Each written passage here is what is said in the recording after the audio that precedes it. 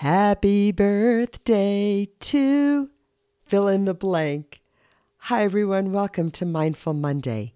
It's a big Mindful Monday for me. Last Thursday I celebrated my 60th birthday, and when I tell you my mind has been full, oh boy, how am I ever going to get all of it out of my head and into the world? It's been wonderful. It's been exciting. It's been hard.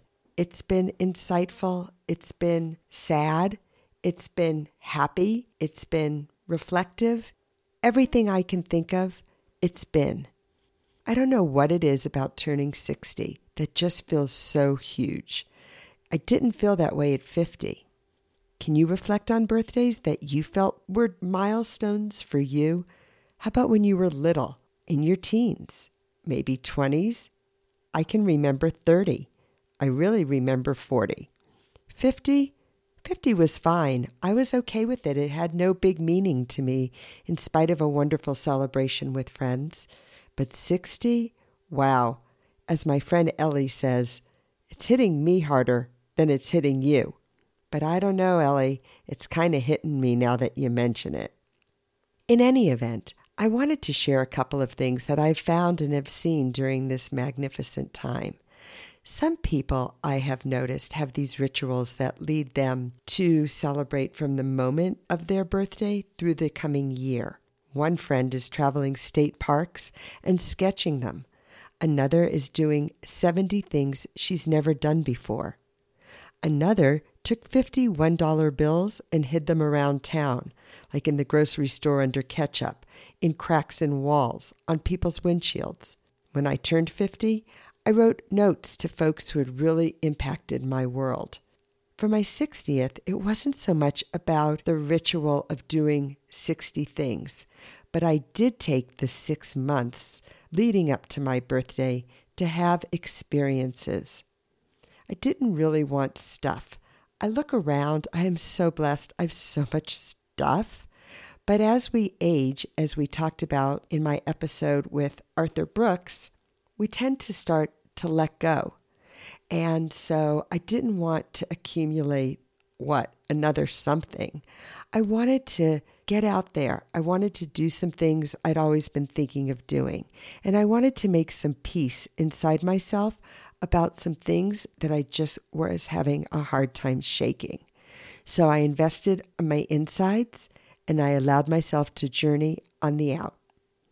I also came across a couple of things I wanted to share with you all about aging. It's a big topic. Some of us have had the privilege of a birthday, and others not so much. I reflect on the folks who are no longer with me, family that I really miss, and 2 friends. One's been gone a really long time, my friend Jody. She passed away when we were 36 years old of breast cancer. And then in my 50s, I got a big old blow when my friend Sharon, who was one of the wisest friends I've ever had, lost her battle with breast cancer as well. It just hasn't been the same. I keep a little note that Sharon used to say, pinned to my bulletin board. It says, it's not tit for tat, it's like-minded people. And so I've used that to notice, where am I like-minded with someone? What resonates with me? It's not that I have to do and get back exactly what I give out, or somebody gives to me and I have to give back exactly what they've given. But who out there shares something that resonates? And right away, when I started thinking about that, I came across an essay. The essay was circulating around Facebook back in the spring, and it was written by a woman named Wendy Riger. Wendy passed away in May, and her family, friends, and colleagues took part in a celebration of life ceremony. A friend of hers read an essay that Wendy had written about aging, and boy, was it relatable. I thought it might be something you all would enjoy knowing and hearing as well. So I'm going to read it to you all, but I'm going to give you a little disclaimer. There's some profanity in it. So if that's not your jam, this might not be the essay for you. It's called Hindsight. Moments of clarity. Those realizations that are not big enough to be epiphanies, but are serious enough to motivate us to action. As I get older, these moments of clarity begin to come in strange waves, like mental hot flashes that force me to strip down because, like my closets, I too have accumulated a shitload of crap. It was a moment of clarity recently that forced me to discover something about myself that needed to be peeled away. I saw my ass at Macy's. It was just hanging there in the rearview mirror in a dressing room that had seen better days.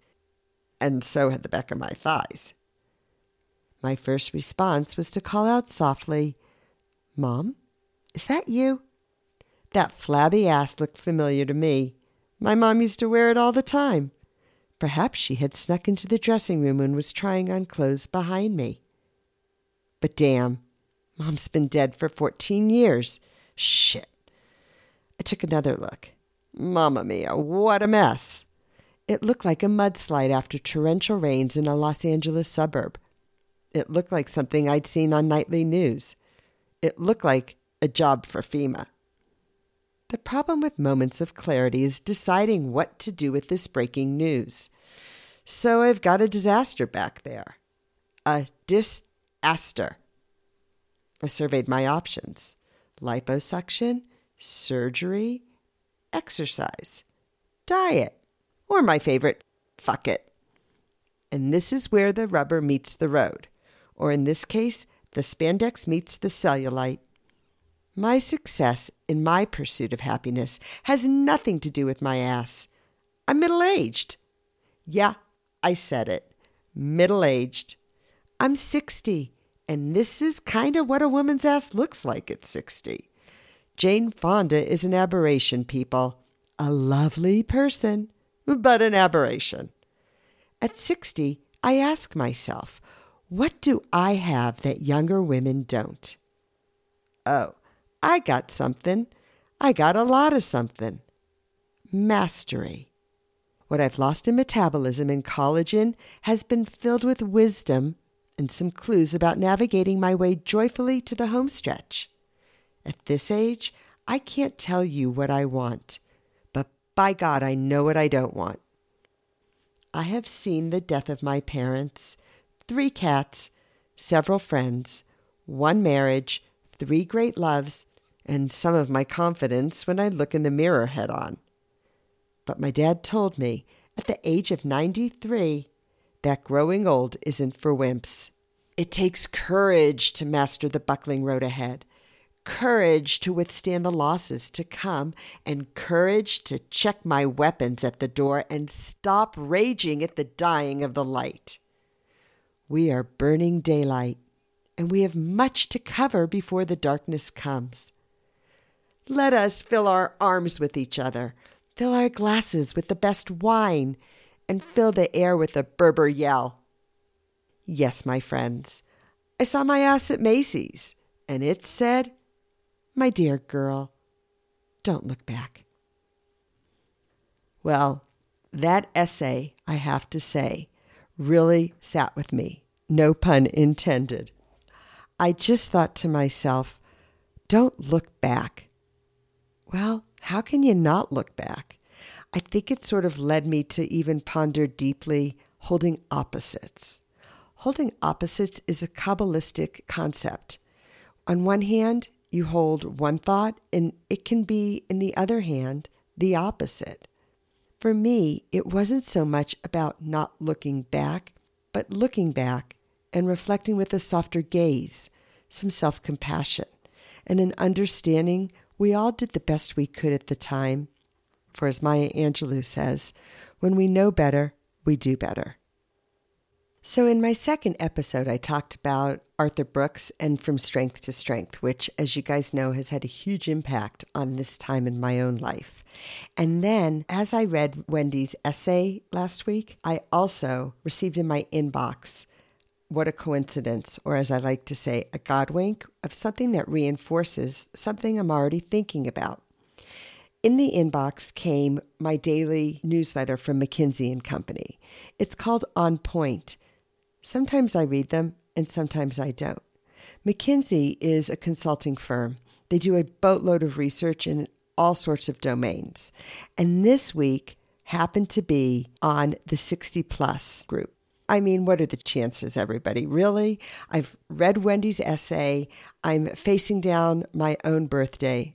That sounds kind of negative. It wasn't that I was facing it down, but I was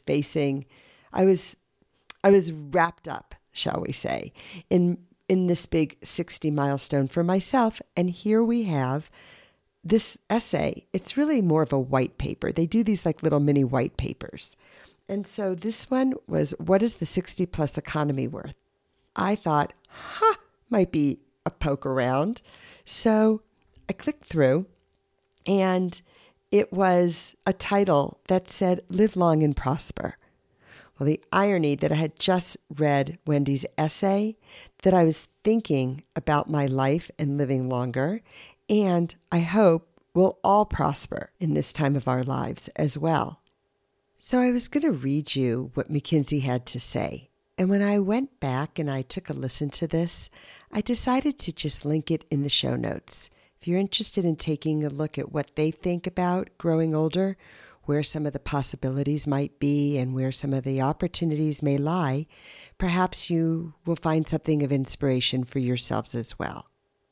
So as we all celebrate our birthdays and the privilege of growing older, perhaps there's also an intention to set, a way to engage in this time that can contribute and satisfy, and above all else, let Wendy's last words be a guide. Don't look back.